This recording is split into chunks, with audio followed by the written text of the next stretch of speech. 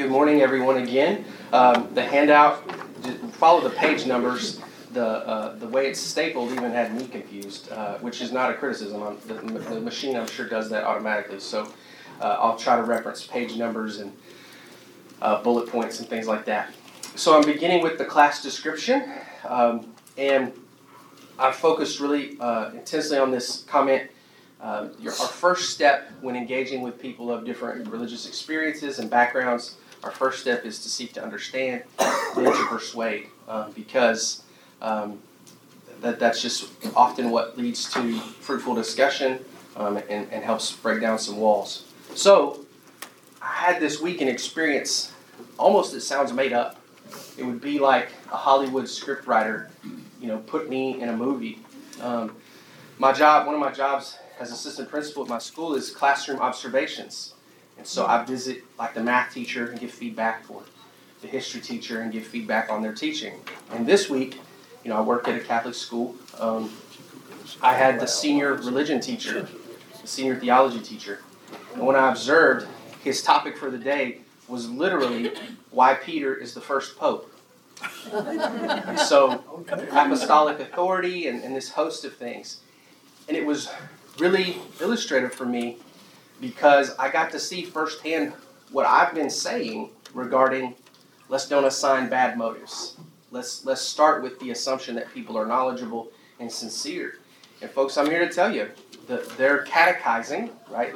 That's their word, and I think that's actually a helpful word, but he is catechizing 18-year-olds, and they're quoting scripture, right? Matthew 16:13, and they're talking about first century practices and second century practices. Like, they have been spending 2,000 years working this out. Okay, well, if you want to get technical, about 1,800. But the point being, it was really helpful for me and really humbling for me to acknowledge and remember. Did you start the tape, by the way? I did. I held it up and everything this time. So yeah. I'm gonna.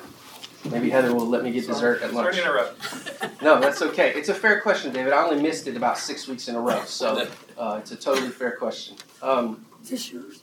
So, not everybody obviously will have that direct experience. In fact, it's pretty rare. But anyway, I just thought I'd share that with you, if anything, for a laugh, but also just to let you know it's real, it's happening, and most importantly is the folks that the religion teacher, his name is Brian, is teaching. They're going to be the people you work with. They're going to be your neighbors. They're going to be the people that your kids are friends with, right? And so your grandkids, your nieces, your nephews. So that's happening, and it was a good time for me, a good exercise in humility. And then we got to talk afterwards. I had almost the exact same similar thing Really? Friday as well. I was visiting with an acquaintance at Lily's birthday party, and he works with a Catholic, and they got in a conversation, and this guy has gone so far to the point that he's researching some of his Catholic friends' stuff, but it has him questioning being a Baptist now. He's still not following the Catholic guy, but he's thinking about going to like an Orthodox church now, though, going, I'm not sure about being a Catholic or about being a Baptist. Fascinating. So, it was, we were pretty in-depth about it. Well, good. I'm grateful you had that opportunity to talk to him. Yeah. Your class was coming to mind a lot. Good. I'm grateful for that. So then moving into this week, we're shifting to a new topic, worship and the assembly. You can see it called the church and her high priest, who is, of course, Jesus. We're going to talk about worship and the assembly today.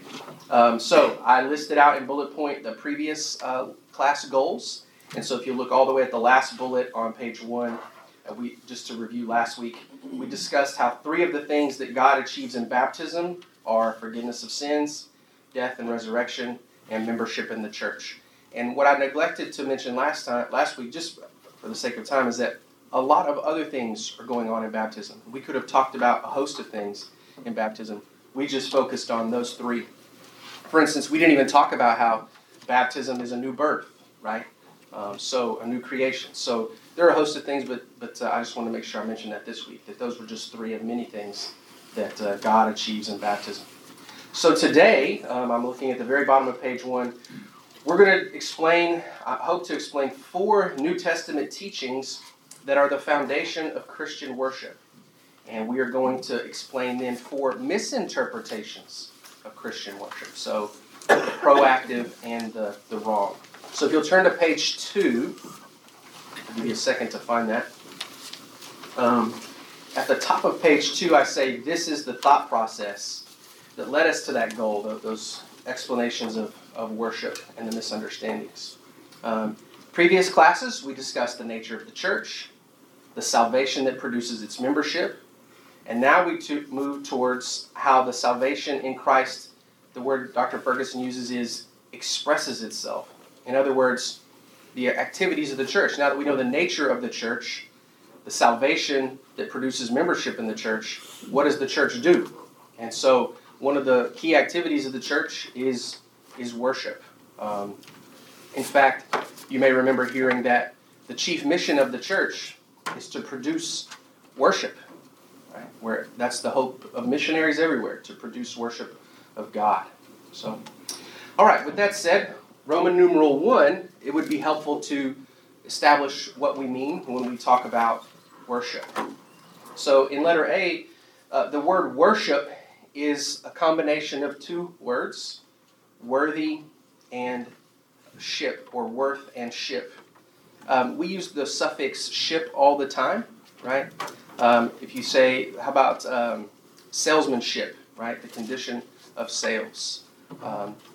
There's just a host of words that would mean the condition or quality. So the idea of that word is that the object is worthy. And so when we worship God, we are ascribing worth to Him. We're saying, you have worth, God. In fact, supreme worth. Letter B, this is really important for B and C as we talk about what we're discussing today, as we clarify what we're discussing today. Most of the time, in our current context, when we use the word worship, we use it, and the people we're talking to use it, solely to refer to the assembly of believers gathered for corporate devotion, right? Corporate meaning body, together, a group, right? So, and that's appropriate, by the way, but that is a limited use of the word. So looking at letter C, in the New Testament, worship covers the Christian life and the Christian assembly. All of those are acts of service and devotion to God. So what's powerful about today is all the things we say about the foundation of the assembly, the meaning of the assembly, they also apply to your walk. Because it's clear in the New Testament that worship is not just what we do in this building, but or other places. They don't have to be in this building. But also the way you live your life morally and on behalf of other people. So that's a really important point. Today, however, we are going to focus on worship regarding the assembly. I'll pause there for any questions or anything I need to clarify about the meaning of worship. Okay, so moving to Roman numeral 2. We're going to list 4 teachings from the New Testament that are the foundation of Christian worship. And it's really appropriate to say that Christian worship is a response to these truths. Okay, and I'm going to try to phrase that over and over again. So, I'm going to be fully transparent today. If you're thinking, worship, today we're going to talk about a cappella music and the reading of the scripture and the prayer and why men must lead the worship and so forth, we're not going to do that. Not because those things aren't true and important, but because if we talk about the fundamentals, right, then the hope is the elements logically proceed from that. Here's a simpler way to say it. Last week, I told you that if we focus on the meaning of baptism, what God achieves in baptism, then its elements, its practice, its mode becomes self-evident, right? Like that was the whole overarching idea. Well, I'm offering the same thing about worship. That if we understand the foundation of it, then its elements, its practice, its modes are a logical extension thereof. Okay? And I'm going to admit the flaws in that logic too a little bit, I promise. But I just want to make clear, that's why we're not talking about, the practices of the assembly. I think it's important for us today, we're in a Bible study, we're focusing on the fundamentals. Let's talk about the foundation first. And then from that will come the practices. Okay. All right, so teaching 1. the nature of God. So the New Testament lays out multiple definitions or descriptions of God's nature. Like, who is God as a person, right? We always talk about the phrase human nature. We spent some time a couple weeks ago talking about human nature. Well, let's talk about the divine nature, God nature. Worship is a response to God's nature. And I love this phrase. The nature of God determines how he is served.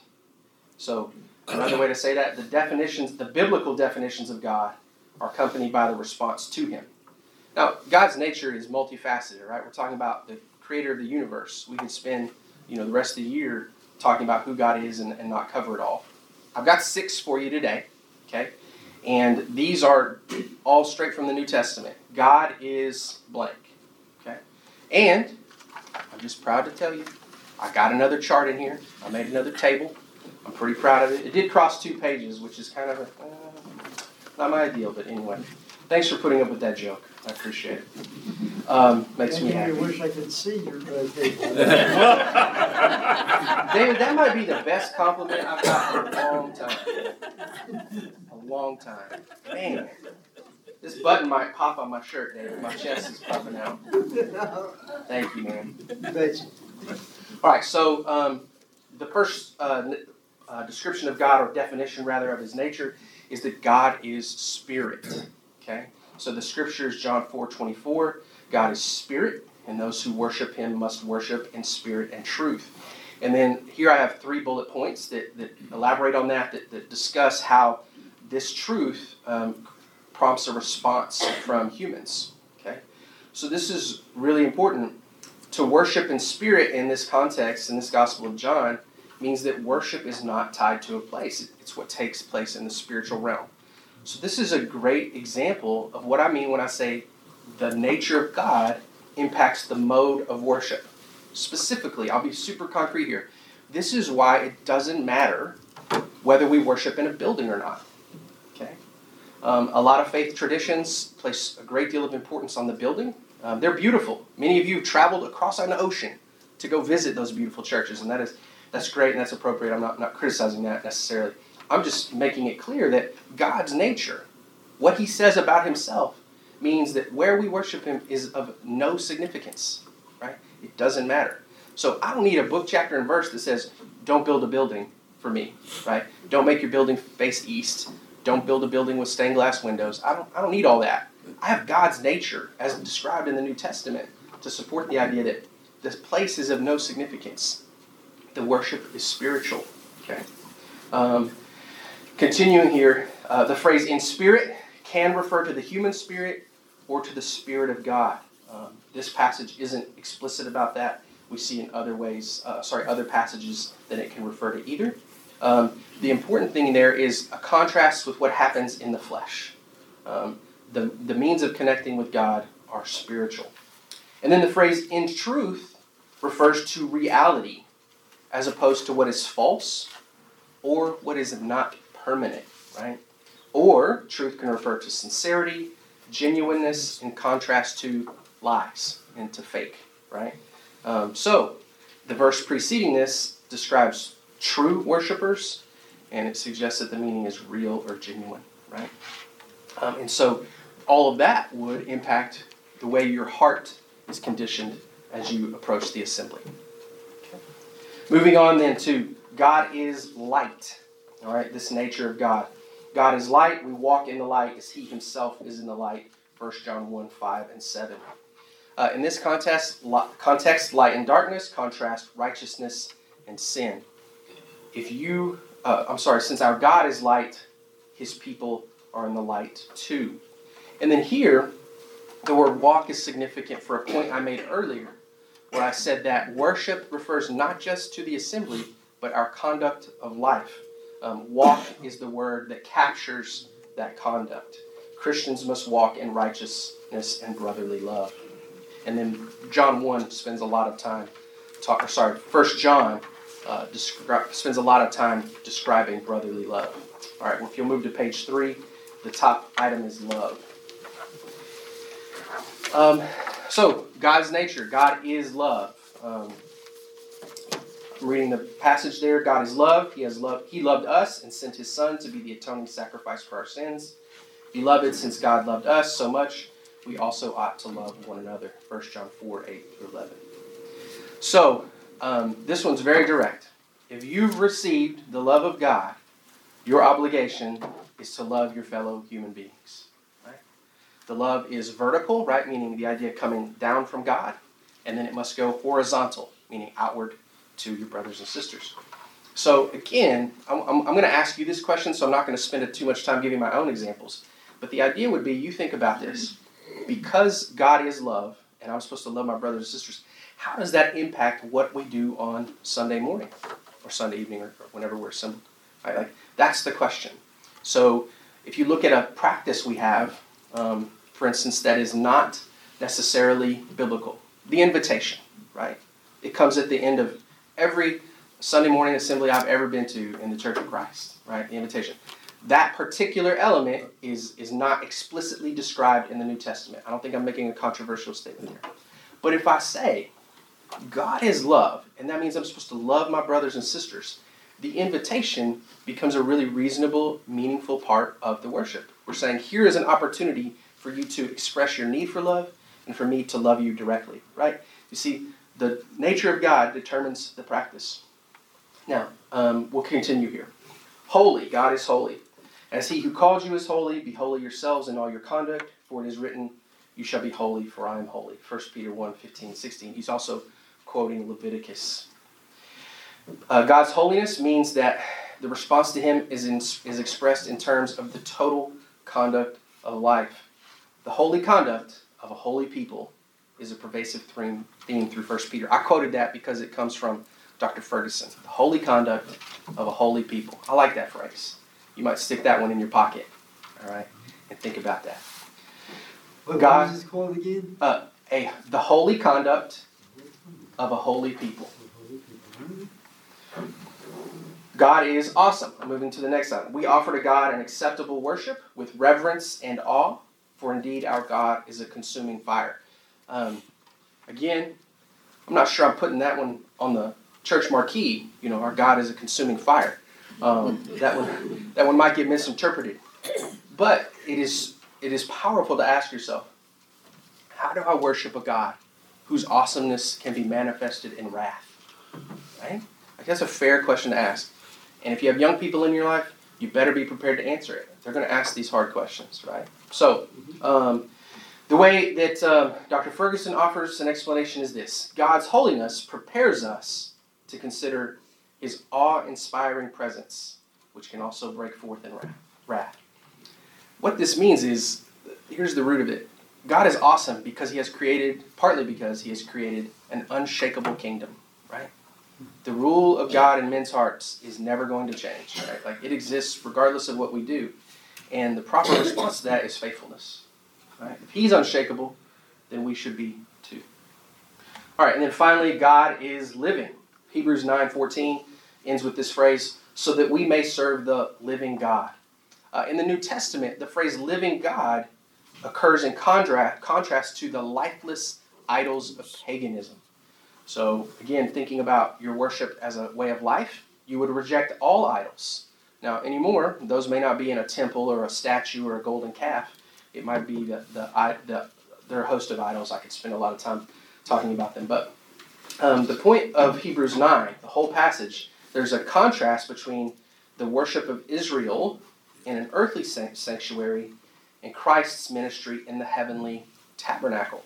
Like, the worship does not have to occur in a temple anymore. That is really important. Because Christ is in heaven, we serve a living God. All right? And then I love this, the way he says it here.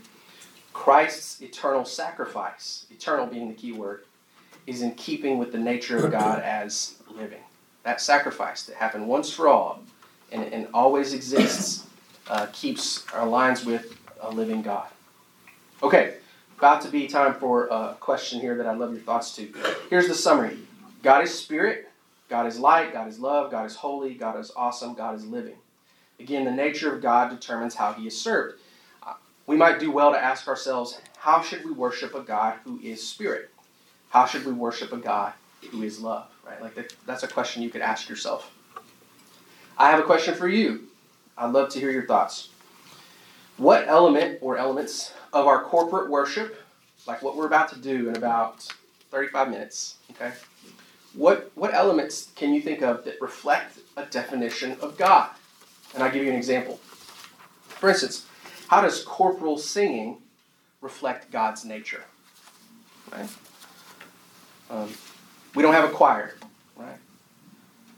How does the fact that we all participate reflect God's nature? The words of the song, many of them are about God's love, about God's greatness. We have some beautiful songs. Thank you, David. David got us started.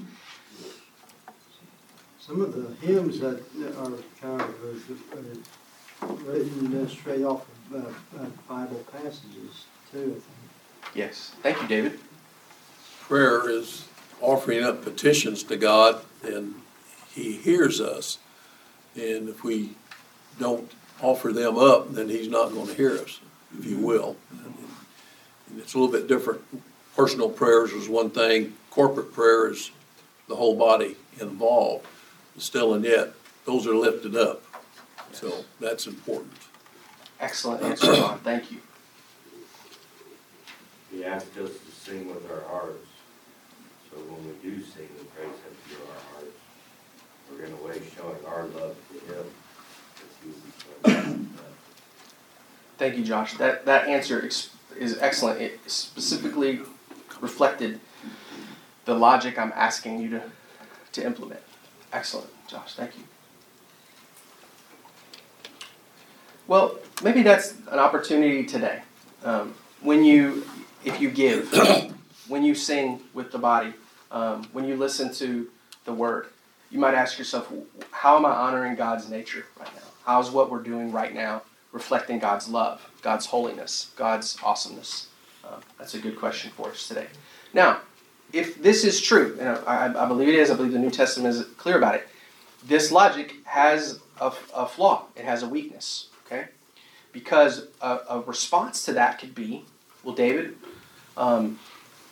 something I would like to do that is not in what your body does. We could think of an example. I hesitate to use a specific example because I don't want to pick on somebody, but let's just say guitar. Let's just do that, okay? Let's say if I get to play guitar during worship, that connects to God's Spirit, right? Like that lets me connect to Him as a spirit. That reflects His nature. And so do you see that's a limitation of this logic?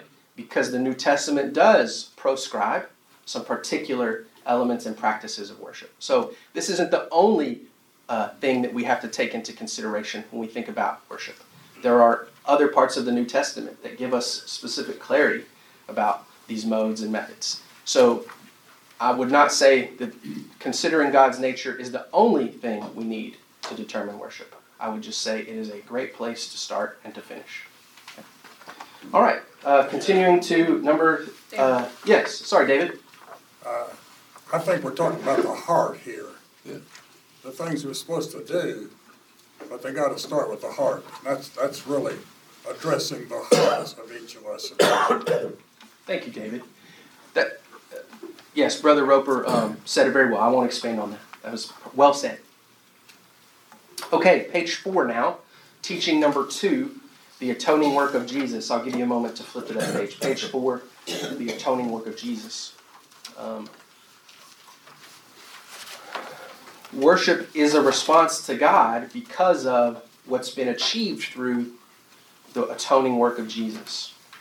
So, letter A, Jesus' promise of forgiveness of sins does something super important for Christians, especially in response to Judaism, the Old Covenant. What Jesus' forgiveness of sins has done is this.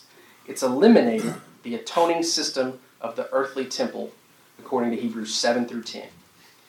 In those chapters, the Hebrews writer is going to describe Christ's once-for-all sacrifice in the heavenly temple. So that's why we don't need to have an earthly temple. That's why we don't have to continually make sacrifices. Y'all may remember this story or have a similar one. My grandfather bought this wonderful illustrated kids' Bible from Reader's Digest. back in like 1989, okay, or something like that. And he bought it. He never read it, but it was sitting on his shelf. And I spent my summers with my grandparents, and I brought it home, and I read that thing. And I got through about whatever the equivalent of Leviticus is, and I remember going to my mom. She'll tell you this. And I said, Mom, can we build an altar in the backyard? Can we get some stones? And so, credit to my mom. She did a really good job of explaining to me, 10-year-old me, why we don't need that altar. Now, again, that's a little on the nose. As an example, this probably doesn't happen to everybody. Maybe I'm just a weird kid. Actually, there's no maybe about it. I was an odd kid. But anyway, my mom told me this week she listens to these lessons. So, hello, Mom. Appreciate that. She'll get a kick out of it. Jesus offers forgiveness directly instead of through a priestly temple sacrifice. We can continue on here. Jesus, in Mark 14:58, he said, I'm going to destroy the Jerusalem temple, and I'm going to replace it with one not made with hands. And then because Christ rose, we now have his presence, replacing the presence of God in the temple. When we're assembled, Christ is always present with us, but when we're assembled corporately, Christ's presence means that we don't have to worship in the temple. And then the Lord's Supper is a representation of the new covenant in Christ's blood, which he says about himself is poured out for many for the forgiveness of sins. So the blood of Jesus opens a new way to worship God. So we don't need an earthly temple. And then that's reflected in Hebrews 10:19 through 20. So the summary would be Jesus offers forgiveness of sins that is once for all, that is direct.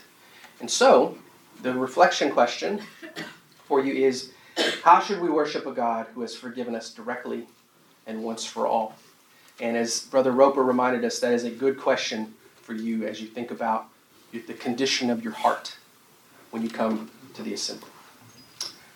I have a host of questions at the end, so we're going to keep going here. Teaching number 3, worship is a response to God because we have access to him through the Holy Spirit. And the Bible says, the New Testament says that the Holy Spirit gives us access to God in the heavenly sanctuary. That was in Hebrews. Ephesians 2:18 puts it this way. Paul says, for through Jesus, both Jew and Gentile have access in one Spirit to the Father. Another way to talk about this access is to say that the Holy Spirit is the one who maintains the connection, the communication that we have between humans and God. That happens in 2 ways. One is scriptural revelation. Right? So it's super appropriate to read Scripture during worship. One of the many reasons is because the Spirit is the source of that revelation. So that's listed in 1 Corinthians 2:10 and 1 Corinthians 2:13. And then another way that the Holy Spirit maintains the connection between us and God is that the Spirit mediates our response. And that's a reference to prayer. Okay. Excuse me. I'll read Romans 8:26. We do not know what we ought to pray for, but the Spirit himself intercedes for us through wordless groans. And then Paul also, this is a theme for Paul, that the Spirit intercedes in prayer. Now, you've probably heard, I have heard many teachers, scholars, I've read, a lot of folks, they're honest that they don't always understand what wordless groans means. Like, how does that work? And I appreciate the honesty that that's something that is clear for Paul, but we have a hard time understanding. The key word here, though, that we do understand is intercedes. The Spirit is involved in our prayer. All right, so the question then for you as you consider your heart, how should we worship a God who gives us access to him through the Spirit? Teaching number 4 then, moving on here. Worship to God is a result of the salvation we have received. Okay. That one of the appropriate responses to that in letter A is gratitude. The worship of Christians must be deeply related to God's saving acts. Right? He's saved us, we worship him. It's pretty cut and dry. I like the logic of that. It's really clear. Then, the next part, this is something I preached on, you may not remember, but which is totally okay. God's saving work in Christ, our salvation we have in Christ, allows you to approach him, to approach God with boldness and confidence. And in the book, Dr. Ferguson appropriates a phrase from U.S. political discourse. I like it. He lays claim to this phrase. He says, Christians have freedom of speech. He doesn't mean it the way the Constitution says. He says that means we are free to approach God with boldness and confidence. Now, that should also be accompanied with humility. Okay? My father-in-law tells this story about hearing somebody in the 70s start their prayer, a public prayer, with the phrase, "Hey, Daddy-o." Yes. Okay? It was worth the laugh. So I want to be super clear that does not. This is the same God that you approach with boldness and confidence is the same God who is a consuming fire. Okay, so let's be careful there. But you can be candid and open with God. You can be bold. That is something that Christ has achieved for you. Going to page 5. And then if you're saying, where's that in the Bible, David? Well, Hebrews 4:16. Let us then approach God's throne of grace with confidence. Some of your translations may say boldness. That word that I bolded there, confidence, is the Greek word that Ferguson says means freedom of speech. Okay, I like that. And then Hebrews 10:9, we have confidence to enter the most holy place by the blood of Jesus. Not because of anything we did, but because of what Christ has achieved. And so, we might do well to ask ourselves, how should we worship a God who has saved us? The answer's there. Boldly. With confidence. It's a beautiful thing. Okay. Moving in here now to 4 misunderstandings of Christian worship. If those 4 teachings are the foundation, or at least part of the foundation, again, I'm acknowledging there's a lot more to do. We achieved that in about 30 minutes. I'm pretty proud. I'm sure pride goes before the fall, so I'll mess up here in a minute. All right. But there are 4 misunderstandings of Christian worship I'd like to list, and then I have some questions for us. What I mean is, at the root of each of these understandings or these interpretations is a truth, but it has been twisted, it has been malformed, it has been distorted, so that now there's a misunderstanding of what happens when we assemble, of what happens when you offer your heart to God. So the first misunderstanding that Dr. Ferguson lists is what he calls the external or mechanical interpretation. So the first little circle bullet point there says, some may think of worship as items to be performed in order to fulfill a duty. According to this interpretation, acts of worship have a benefit from the doing, the going through the motions. And the idea behind that is that, and what I put in parentheses there is a false idea. By doing certain things, people improve their heavenly credit rating, which is a phrase from Dr. Ferguson. I love it. I told y'all this book kind of at the beginning put me to sleep, but now I'm just coming across all these great turns of phrase and these really insightful things. He kind of got his momentum going, I guess, as the book went on. But the point being, heavenly credit rating is a nice way to say that. So, it is true. Here's the truth at the root of this misinterpretation. God's people ought to do the things He requires. That is a fact. And there are times when routine is valuable for itself, even if the hearts and feelings are not fully in the things being done. If you've ever said the phrase, fake it till you make it, that's what this means, right? Just showing up, being here. Even if you don't feel like coming to the assembly, being there has value, right? That's a truth. But if you say that's the main reason I'm there, or that is the primary thing achieved in worship, I've done these things, I can check lists, that's a misinterpretation. So then the last point here, and each of these, I use the word however to say the truth. However, it is still important to understand the reason behind doing these things, the why of your worship. What is our attitude toward our doing? Are we fulfilling an obligation, or are we responding to a gracious God? The next misinterpretation or misunderstanding is the individualistic interpretation. Some may see corporate worship as only a private religious devotion, even when done in the setting of the assembled church. According to this view, in the assembly, people are simply doing individual religious exercises together. The emphasis, for instance, would be on meditation. Like, what are you thinking about as a person? What's on your mind solely? And so the logical extension of this misunderstanding is that a person can meditate, pray, think about spiritual things as well anywhere else as in the assembly. You're here today, and so you don't have this misinterpretation, right? Like, you know that being together is part of worship.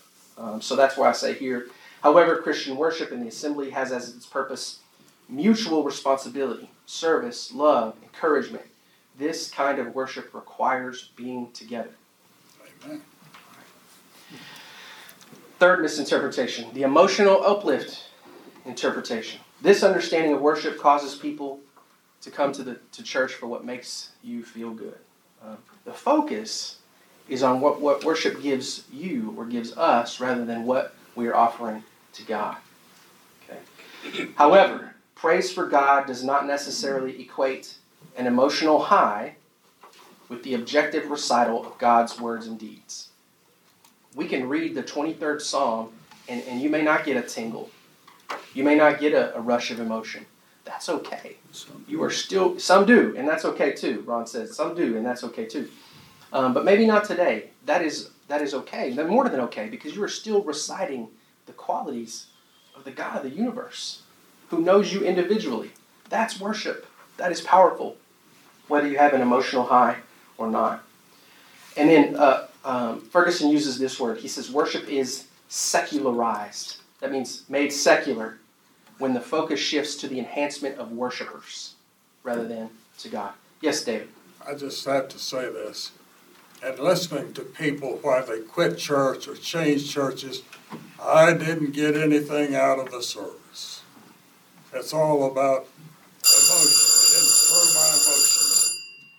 Anyway, it says something more about them than it did about the service. Yes. Yes. Amen. Amen. And then finally, the performance interpretation. It's closely related to the emotional uplift interpretation. Worship is seen as entertainment. And then if you'll turn to page 6, very last page. Rather than participants in worship, when you have this interpretation, you feel like an observer, right? And then those with visible roles are seen as performers rather than leaders, okay? And so, however, I say the goal of worship should be what contributes to spiritual maturity in Christ, not what makes you grow for your own self, rather. I mean, it is about growth, but it's growth in Christ. And this requires the involvement of all who are present. So, the summary of these misinterpretations is, if the goal of worship is mutual encouragement, love, edification, and worship is directed towards God, then the 4 above responses are misinterpretations. All right, so I have some questions over those. We have time. And so let's start with one. How can we avoid a mechanical interpretation of worship? How do you do that? You willing to share? What can we do to avoid feeling like we're checking a list? We're going through the motions.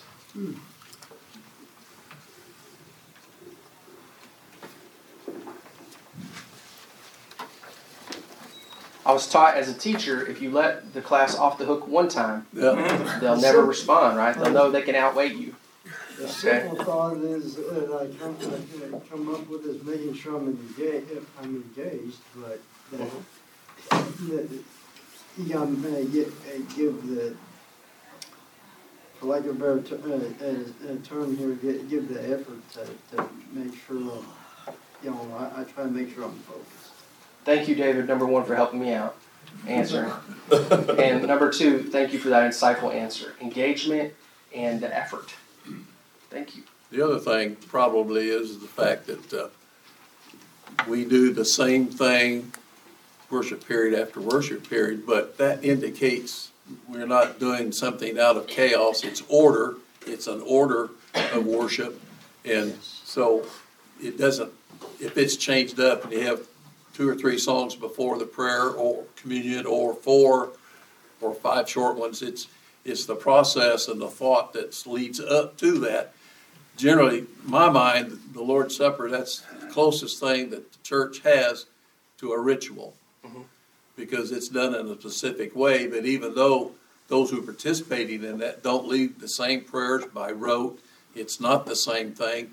They're different thoughts, but they all lead to the sacrifice that Christ made, for example. So it's kind of keep in mind that order is good, repetition is good, for example. Yes. Thank you, Ron. And another thing you said made me think, like, it is totally appropriate to think about a different aspect of the Lord's Supper yourself individually each week, for instance. You know, what part of today's scripture reading impacted you? What word or phrase really drew you in? Or what experience did you have this week with Christ, with God, that draws your focus during this Lord's Supper? It's totally appropriate to have your own focus each week that aligns with the Bible. Thank you, Ron. Number 2, what role does the corporate aspect of worship play in our spiritual growth? And another way to say that is, why is it important to worship together with other believers? To help lift each other up. Yeah. Thanks, Josh. That's right. You never know when you being there or whatever might encourage someone else. So, go ahead. There's aspects of being alone that are good, but there's aspects of being in a group that help a lot. So, I mean, knowing that you have others. I'll tell a brief story. It's not a story, I guess. Especially as I got older, my grandparents loved to have me to their home, but I would go, and oftentimes my grandfather and I would just sit in the living room together, not even say a word, or I might even just go take a nap for an hour or so. And he would tell me, and they would tell my mom, and she would tell me, they just love having you in the house. Just knowing I was there, right, made them feel good, you know. And I know that my mom now says that about my daughter, right? And I'm sure all you grandparents in the room can relate. Just knowing you're here, just looking across the auditorium and seeing that you've made the time and effort and devotion of your heart to be here is an encouragement to me. Just seeing you matters. There's nothing much in this world that's worse than loneliness. If you feel like you're all alone and living your Christian life, it's a big struggle. Here's others of like faith. You know, you're not alone. Amen, David. Thank you. And it's like you said, knowing it's there. I talked about living in a big city or a small town. When you're in a small town, you're always like, man, I wish I lived in a big city or whatever. You move to a big city, and you got all the stuff you can go do, museums, theaters, whatever. Because you don't do them, but it's that comfort of they're there. If I wanted to, I could. Thank you, David. These questions are great because they acknowledge the root of some of these misinterpretations and some of the good things. Like the next one, and I'll let y'all go. The next one asks, can emotional experience be a part of worship? Yes, absolutely. Like it should be. It can be. So I don't want to deny some of those realities and truths that are at the root of these misinterpretations. So take these with you if you want. Thank you all for a great class today. I appreciate you all.